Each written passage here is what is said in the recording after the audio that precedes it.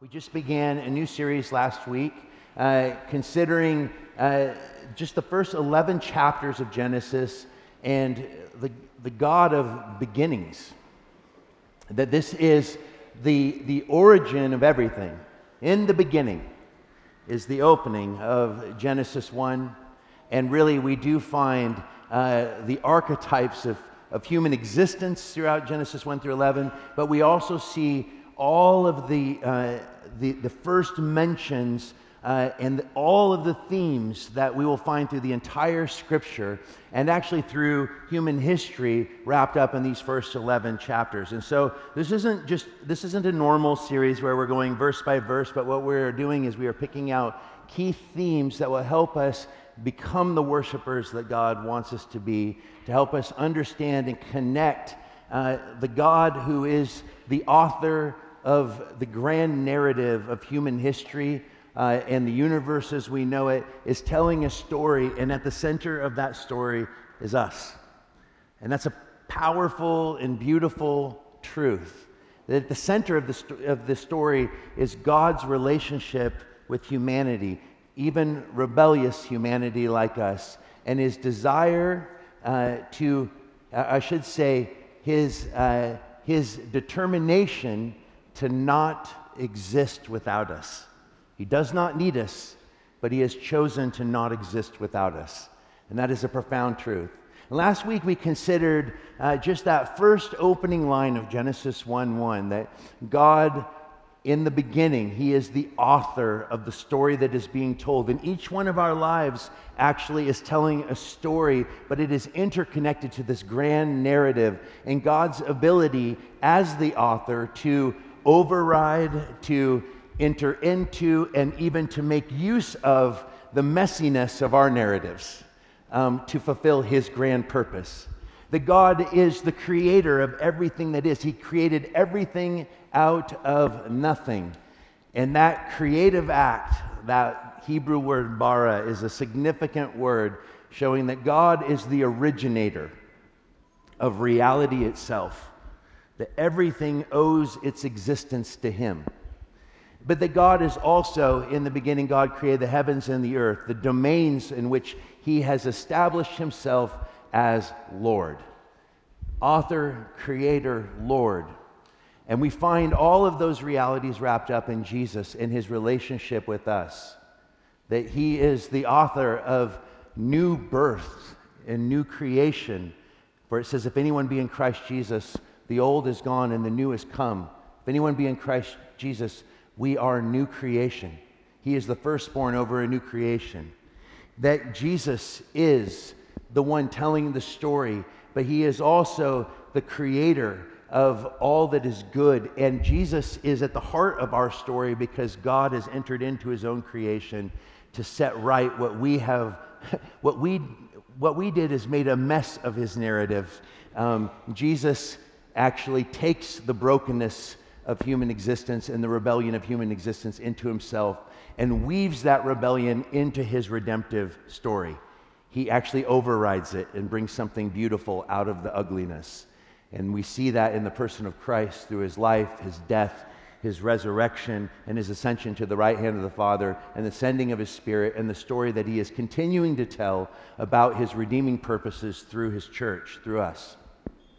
And we see that Jesus is Lord, which is why we gather to declare that we are not the gods of our own lives, that we are not the gods of our existence, that we are not the ones that will ultimately determine life and death, but that our existence owes its allegiance to the one who holds the keys of life and death in his very hand, to Jesus Christ, which we are told that every knee will one day bow to Jesus as Lord. So today, what I want us to consider is a series of thoughts drawn out of the 6 days of creation. And I say 6 days because on the seventh day he rested, which we'll consider next week when we look at the Sabbath. But today I want us to look at verse 2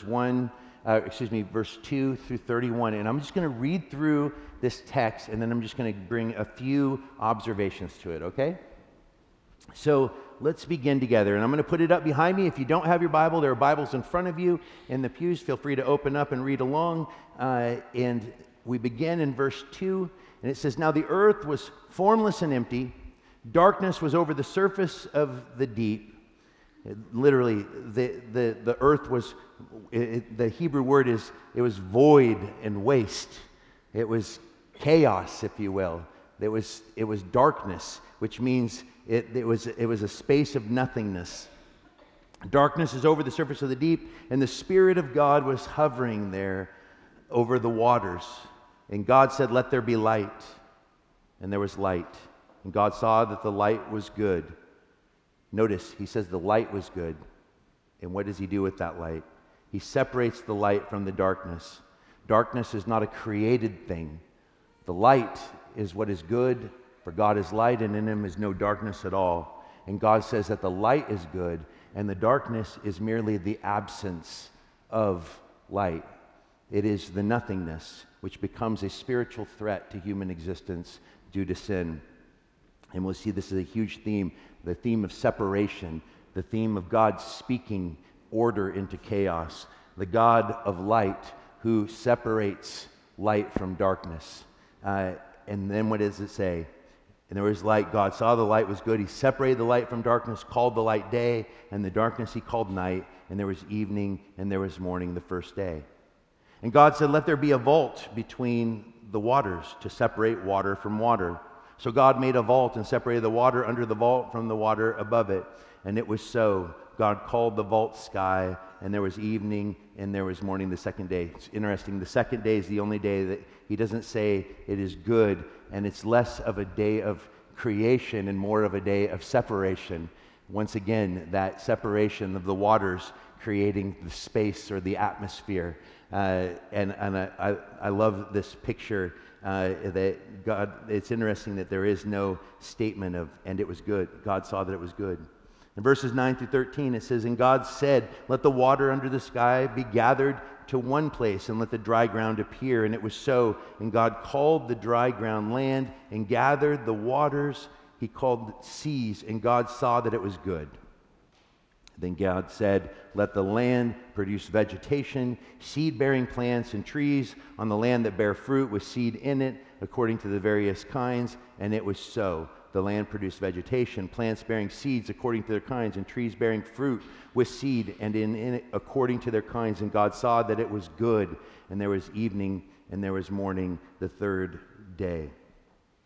And then in verses 14 through 19, "And God said, let there be light in the vault of the sky to separate the day from the night. And let them serve as signs to mark sacred times in the days and the years. Let them be lights in the vaults of the sky to give light on the earth. And it was so.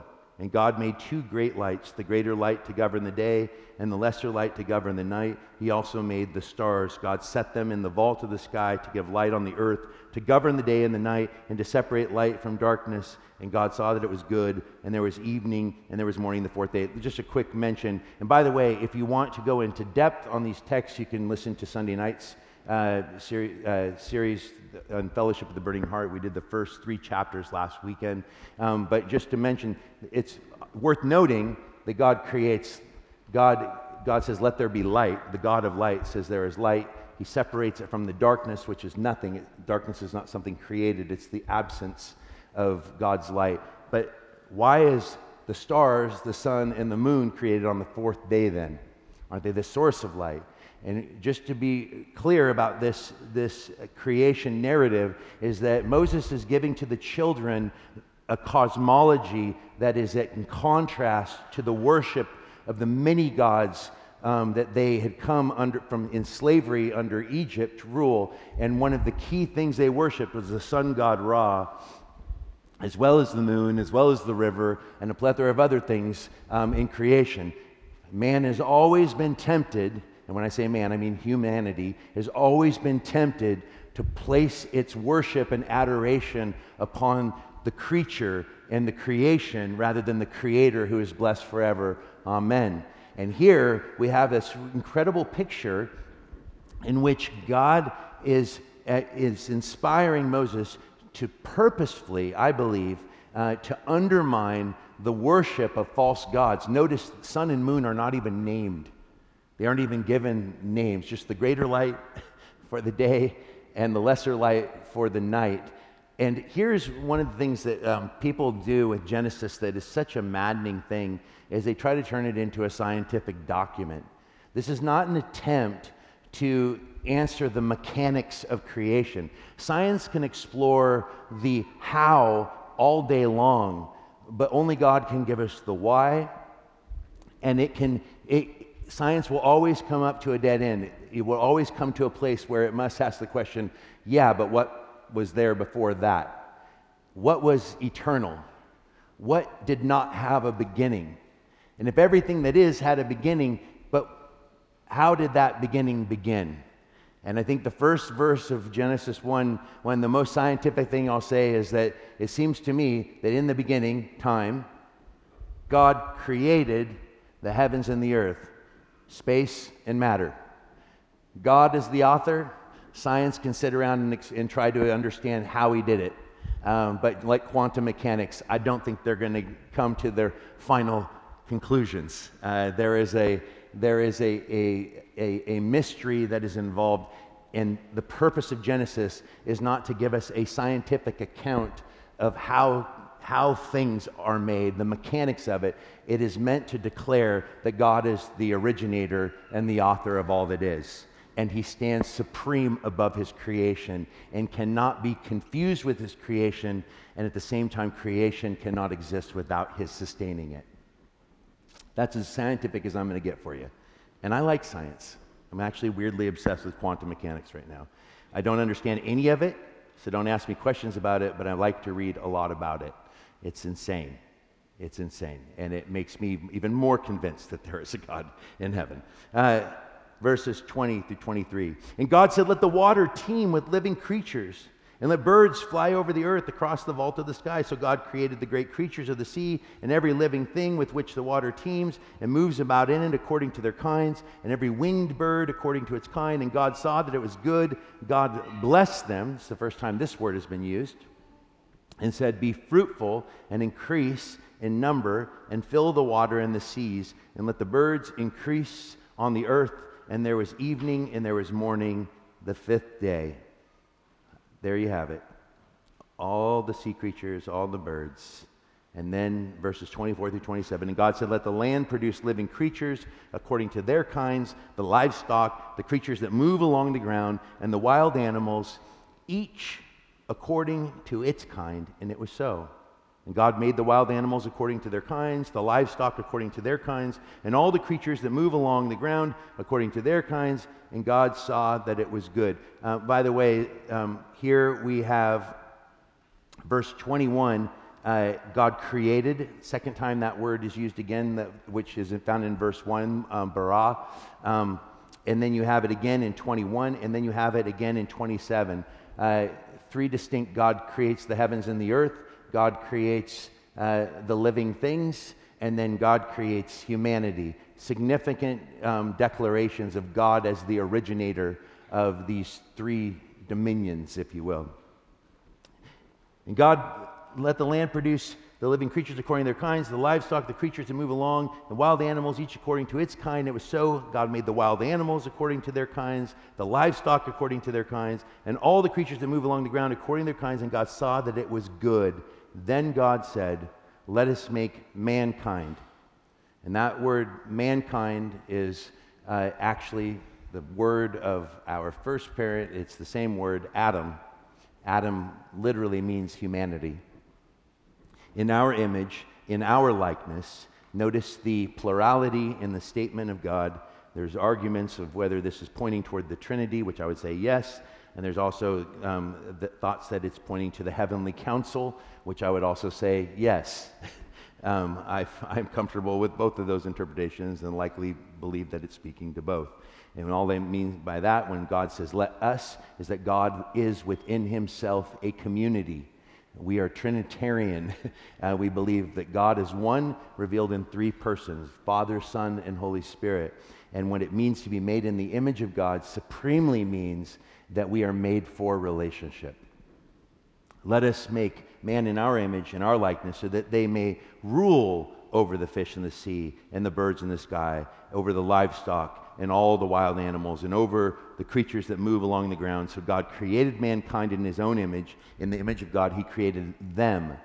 Male and female, he created them. In case we were confused why some translations say God said, let us make man, speaking of humanity, because the close of this passage says he made them, male and female, in his image, and it is man and woman together that actually it creates the ability to be relational beings.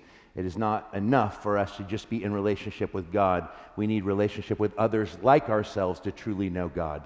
And it is man and woman together. There is an equality in creation that cannot be ignored. And sadly, there has been times in human history where that has not been been recognized, and we need to recognize it. Then verses 28 to 31, God blessed them and said to them, be fruitful and increase. Have babies. This is the Catholic Church's primary means of evangelism. And I think that we at Door of Hope are also doing a pretty good job of this. You're like, do you share the gospel with people? You're like, I had 4 babies. And I think it takes both. I think it takes both. We want to be a people that are fruitful and multiply, not just other human beings, but human beings that love and worship their Creator. And I love this. Be fruitful and increase in number. Fill the earth and subdue it. The command of God over humanity. This is why organizations like PETA could never be a Christian organization, because of its absolute diminishment of the uniqueness of humanity over the rest of the animal kingdom. It is only humans that are image bearers of God in the material world. I would say that there is an element of image bearing in the angelic host, but Scripture gives us very little information about that, because the Bible is not primarily about angels. The spiritual domain is mentioned, it's there, it's always at play behind the scenes of things, but the focus of Scripture is humanity's role in the world and its relationship with God, humanity's rebellion against God, and God's determination to set right what we make a mess of. But God's initial order upon humanity was to subdue and to rule, that we are co-laborers with God. God creates his creation and puts us at the center of it and gives us the opportunity, actually the command, to be ones who rule over this world. And what we see in humanity due to the fall is that the desire, the God-given desire to rule and to subdue has never ceased, but due to sin, our desire to subdue tends to lead toward destruction of the world as we know it.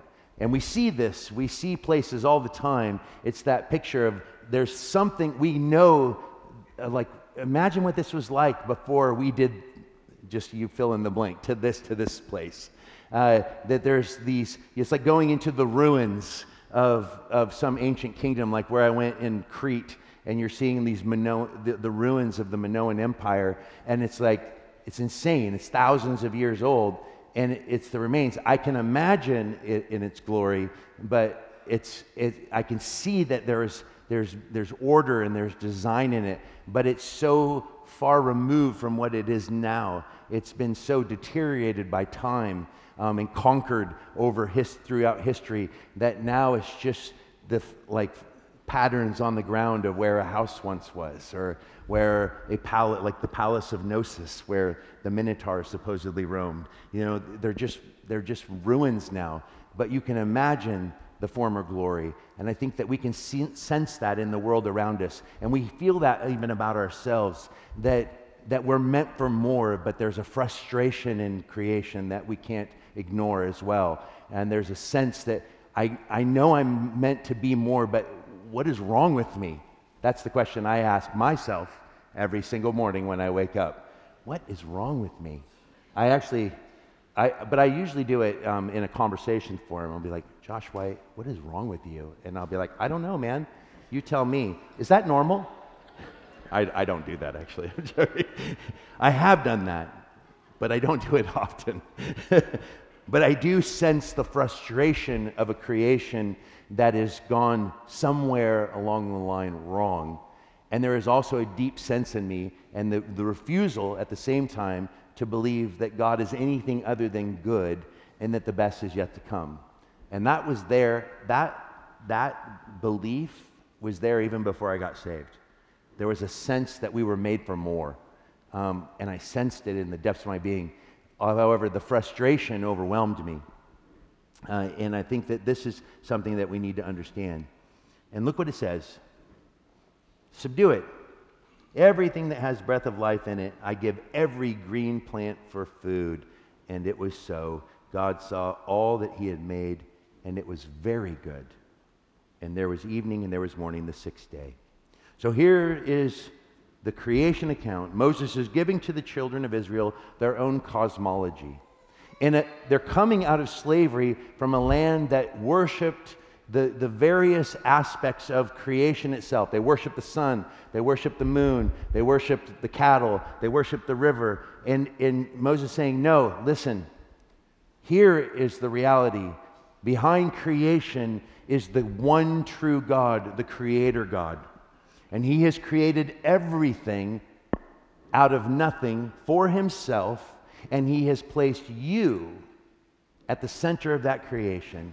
And now he is helping them understand, no, we don't worship the creature, we don't worship the creation, we worship the Creator, the author of creation.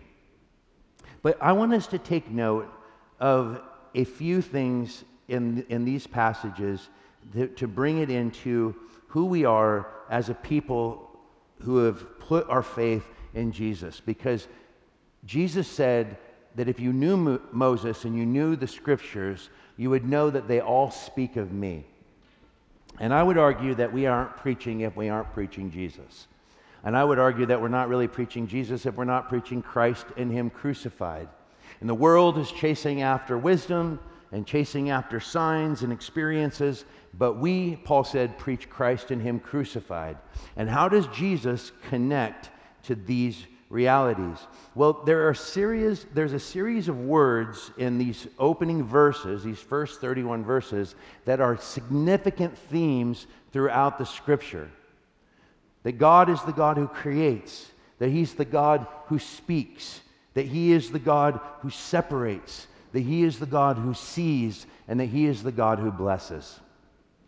And I want us to just think through each one of those words for just a moment. You know, it's easy to note the very clear statement that God says over and over again throughout the creation account, that God saw what he had made, that it was good. When it says that God saw that it was good, it's saying something very specific, that it is what God intended, but even more than that, that it's also something that he is pleased with. It's something he's pleased with. He's happy with his creation. He made it, and it was a joy for him. But it was a joy for him even knowing that the creation would go wrong before it went wrong. And it was a joy for him to actually determine to take what we made a mess of and bring beauty out of it through the sending of his son. And we're told that Jesus, that was for the joy that was set before him, that he endured the shame of the cross. And that joy, my friends, is you. Is you. And so I want us to think through how these words connect to us. Because first of all, God is a God who creates. In Colossians chapter 1, verse 16, 17, it says, for by him, speaking specifically of Jesus, Paul is helping the church, both the Jewish listeners and the pagan or the pagan world that is a part now of the church. Paul is constantly helping God's people understand that his choosing of them was never so that they could turn in upon themselves. It wasn't at the rejection of the rest of the world, but he chose them to be a conduit by which he would bring redemption to the rest of the world.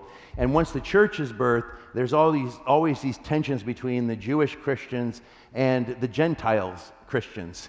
And Paul is trying to bring order to and connection to both of them by showing the Jews consistently that Jesus is the same as the God of the Old Testament, that he is that God, and that he is Israel's Messiah, and that he is both the Son of God and he is Son of Man. He is God and man, the God-man, that he is the Logos, the Word, the living Word in action.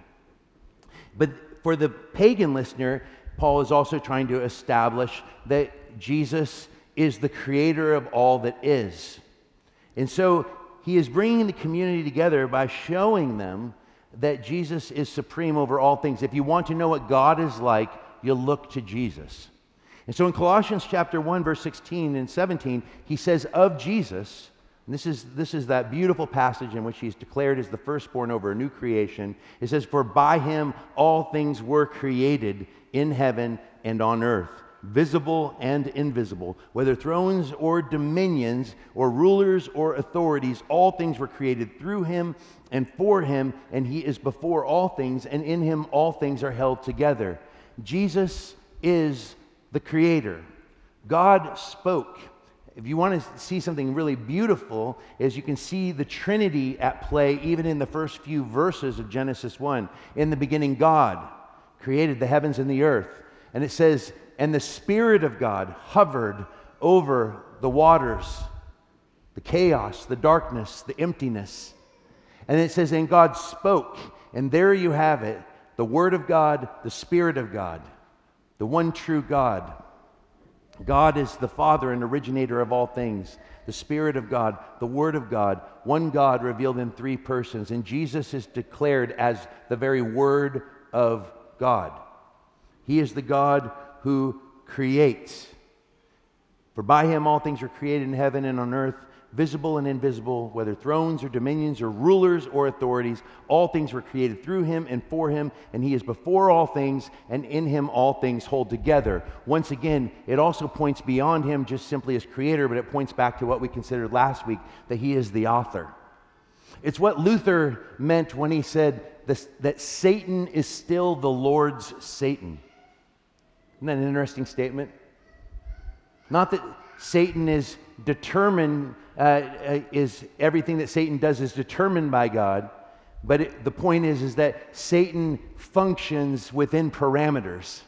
He can do no more or no less than what God has determined. God has the parameters on the story, even on the dark players within the story. God is never responsible for sin, but even Satan himself has to ask God for permission to do things because he is the author. In fact, you see it in Job, Satan before the heavenly council. You see it actually one of the more, and you're like, well, that's just a parable. Okay, well, I don't think it is, but say it was. Fine. What about Jesus' words to Peter? Peter, Satan has requested to sift you. To sift you.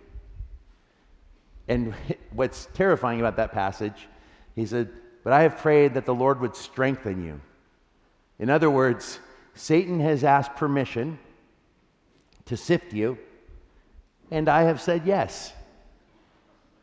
But I'm going to use Satan's attempt to destroy your life as a means of actually bringing you to real life, which is a true surrender to me. So God, this is what Luther meant. Not that Jesus makes Satan do the evil things he does, because God is light and in him is no darkness at all, but that as the author, he has the power and the sovereign right to override and to utilize what people intend for good to bring about, or excuse me, what people intend for evil, what Satan intends for evil, he can bring about good out of it. And the cross is the greatest picture of that reality. The ultimate humiliation in the first century was to be crucified. Jesus takes the horror of the cross and all that it means, humanity's hatred and its willingness to cause suffering, and he takes it and turns that symbol of evil and death and destruction as the key symbol of life and hope for us. He's the author. He's the creator. He's the authority. And what I want you guys to understand today, how this speaks to you and I, to draw it out of the abstract and the kind of that space of mystery and wonder, is that he is also the creator of new realities for you and I. I think for you and I, we can become overwhelmed with ways of being that seem to control and dominate our existence. I was a kid who was dominated by deep anxieties. I mean, crippling anxieties as a child that pushed me into the deepest nether regions of my brain and left me feeling ultimately invisible. A kid who grew up without a dad and only had stepdads that didn't understand me. And a kid who grew up in deep poverty, who was continually bullied for being a mama's boy whose favorite TV show is Fame. And if you're too young to remember what that is, you should immediately watch all of Fame, because it's a great, great show. Because next time you get mad, you'll know that you too have the freedom, like Leroy, to go out in the hallway and dance it off. Just dance it off. As a kid who liked to dance and sing, I had of course, when you grew up in a little farming town, that's not going to be like a popular. It isn't like Footloose, okay? It does not play out like Footloose. I may have done the dancing like Kevin Bacon, but I did not experience the same joy and celebration and acceptance of those desires.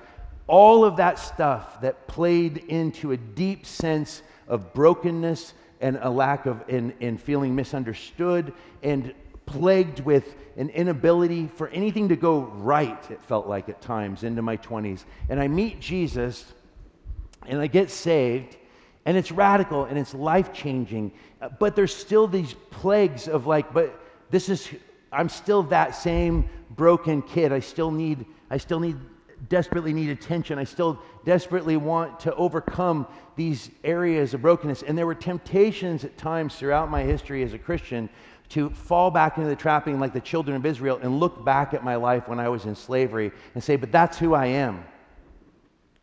But when we think of Jesus as the creator, we need to recognize that he is the creator of new creation within each of us. And yes, it's true that you don't get a redo when you get saved and all of a sudden you magically don't have any of the wounds of not having a dad. Just like if you got saved with one arm, it doesn't mean you're going to grow back another arm. You're going to be a saved person with one arm. But there is a reality that is often ignored, and that is this. People often surrender to their brokenness rather than surrendering their brokenness to Jesus, who is the wounded healer. And we say, but I was born this way. This is who I am. Well, Jesus Christ, as the creator, says, yes, but you've been born again.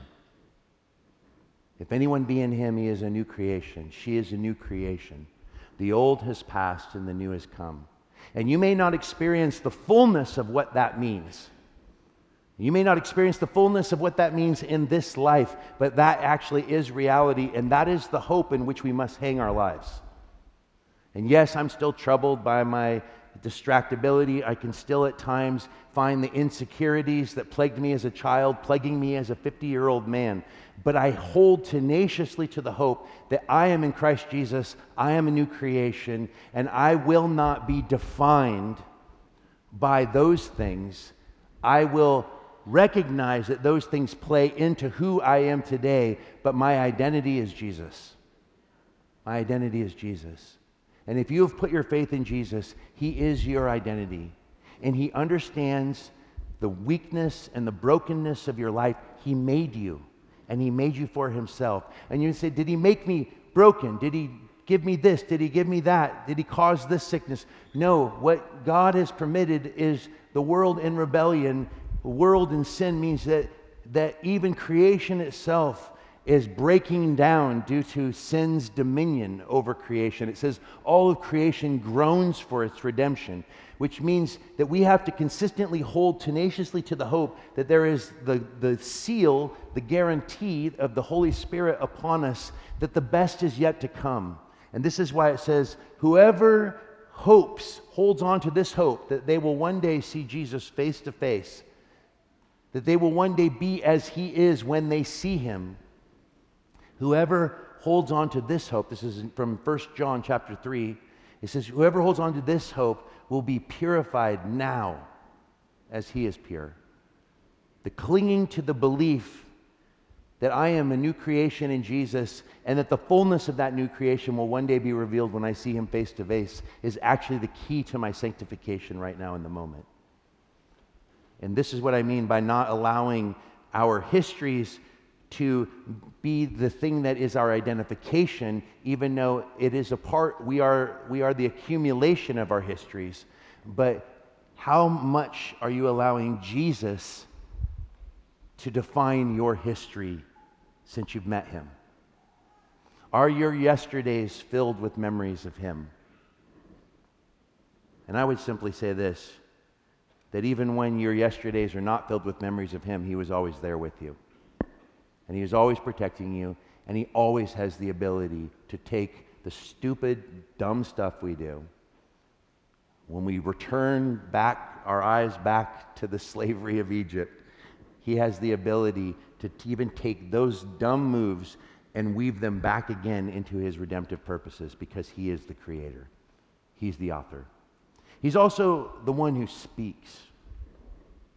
I love again and again throughout the Genesis account that it is very, very purposeful in the sacred scripture that we are dealing with not the unmoved mover of Greek philosophy. God, if he is anything, is the moved mover, because he is personality. And he is a God who thinks and feels and wills. He speaks and he is happy with what he creates. He's creative. He makes out of his love. And he speaks it into existence, because God is a God who communicates. I love that word in the Hebrew, amar, and I'm pretending to know how to enunciate, and if Tim was here, he would say, don't do that again. But it means speaks or commands. He commands things into existence. But I love this. He is a God who speaks and commands into our lives. Look at this verse in Hebrews chapter 1, verses 1 through 3. I quote this passage all the time because I think it's so central to our understanding of what it means to be a Jesus-centered community. And it aligns with Genesis chapter 1, that God at various times, long ago, at many times and in many ways, God spoke to our fathers by the prophets.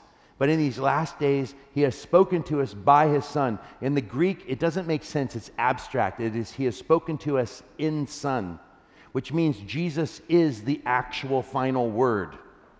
The God has nothing to say to us that he hasn't already said and continues to say through Jesus. This is why T.F. Torrance, my favorite Scottish theologian, said, there is no God behind the back of Jesus. Jesus says, if you have seen me, you have seen the Father. What is God like? The world will ask us. And we need to be quick to say, he is like Jesus. What is Jesus like? Come to the church and experience Jesus witnessed through us. And I think it takes the church to truly represent Jesus well. Generally not represented perfectly well. Paul says, imitate me as I imitate Christ. It's true, but there is a communal component to that it is, they will know you are my disciples by your love for one another. It takes a whole family to actually begin to even point people toward the reality of Christ, but each one of us have that ability as well as we surrender to him, and people will see Jesus in us in spite of us, in spite of the mixture that's in play in us. But here's what I think is most important about this. He has spoken, God has spoken through the fathers, through the scriptures, but in these last days, he has spoken to us in his Son. who he is appointed heir of all things, through whom also, once again, notice, through whom he created the world. Just in case you thought I was overly reading into that Colossians passage and applying it to Genesis 1, the writers of the New Testament are very, very careful to absolutely attribute God speaking to Jesus himself. That he is the Word of God, and that it is through him he created all things. And I love this. Appointed the heir of all things, through him he also created the worlds. He is the radiance of the glory of God and the exact imprint of his nature, and he upholds the universe by the word of his power. He didn't just speak the word into existence, he continues to uphold its existence and ours as well by that same word. Jesus is that word. And let me just tell you this, that God is a God, if I could borrow from A.W. Tozer in his beautiful book, The Pursuit of God, who is perpetually speaking into his creation. The question is do you know his voice? Jesus said, I am the good shepherd. The sheep, my sheep, they know my voice. And they hear me and they follow me. And for some of you, that creates a deep anxiety. Are you telling me that you hear from Jesus? Yes, I am saying that. I don't believe the Christian life is meant to be some sort of abstract idea. It's a living relationship. And Jesus says, you'll know my voice. They hear me and they follow me. And my question is do you know the voice of Jesus? And you may ask, well, how do you hear the voice of Jesus? Does he speak audibly to you?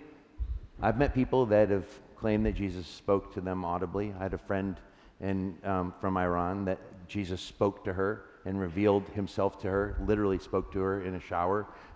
And her sister, unbeknownst to her, had gotten saved, and she came home and shared the gospel with her, and she's like, I already know about Jesus, tell me what I need to do. Yes, there is that miraculous intervention, but I would say that Jesus speaks to us through his scriptures. He speaks to us through our prayers. He speaks to us through the community. We are all carriers of Christ and his Spirit within us. This is why I encourage you to respond and pray with others, because often Jesus will speak to you through the conduits that he is determined to use to bring his gospel to the world, which is you and I. This is why you can hear a pastor preach. I sense this. I felt this the day that we had Chuck Bomar preach a few weeks back. What an amazing message. And it was like, I felt like he was speaking directly to me. Like, I don't remember talking through this with you, Chuck. Did you write this for me? And some of you feel that. And I've had people say that. I actually had a guy come up to me once after a sermon, and he was angry. And he goes, are you angry at me? And I'm like, I actually don't even know who you are. I've never met you before in my life. And he goes, well, who told you about me then? And I'm like, what are you talking about? And he goes, in your sermon you said this. Who told you that? And I'm like, I'm pretty sure in the context I was talking about myself. And he goes, are you messing with me right now? And he was actually like threatening. And I'm like, no, seriously, I don't actually know who you are. I think I know what's happening right now, man. And he's like, what's that? And I'm like, I think God is speaking to you. I think Jesus is speaking to you. And my question is what are you going to do with what he's speaking? Because right now you seem angry, but are you angry because you're afraid? And then you start crying. And I think that this is one of the beautiful things. I think we need to be people that are open to God speaking through us to others. Jesus often makes himself most powerfully known to us through others, through his children. He is speaking, and you got to keep this in mind. Think about the multitude of voices that are vying for your attention 24/7. And some of you are thinking, I don't know how to hear the voice of Jesus. Well, I would start by asking the question of how much time do you actually create for Jesus to even speak to you? How can he speak to you if you never give him space to speak? If your primary means of interaction with others is your phone, for example, and whenever you're not with other people, you're on your phone and you're looking at Instagram, you are allowing a lot of voices of influence. They are called influencers for a reason. What the world has failed to tell you is that it's a joke. The idea, and if you're a social media influencer, Beware of that responsibility, my friends, because it's all about money, and it's all about making sure that people are willing to buy into whatever it is that you're selling to supposedly give their life the meaning that they hope for. And I'm telling you right now, as Christians, our responsibility is to point people to the only voice that can actually speak into that existential reality, and that's the voice of Jesus. And if you're a person that isn't creating space for Jesus to speak, it's not surprising that you're not hearing from him, but it doesn't mean he's not speaking. In fact, he never loses his voice. He never gets tired of calling to you. And you need to hear Jesus calling. And you need to create the devotional life, the space for him to be able to do that. And you know who you are that's sitting here that knows deep down. You may at first say, I don't know how to hear the voice of Jesus, but when I simply ask the question, how much time do you give for him to speak? You recognize, I'm not in community, I'm never opening my Bible, I'm not praying, I'm not actually even creating the space for him to speak. And I want you to know, listen, his mercies are new every day. He's not disappointed in you. He's not angry at you. Just begin again. Or maybe just begin because you never started. And if you don't know Jesus, it just begins by inviting him into your life. If you do know Jesus and you've wandered, it's just about returning to the heart of the Father, returning home again and again. He is a God who speaks. He's not just a God who speaks, but he's also a God who separates.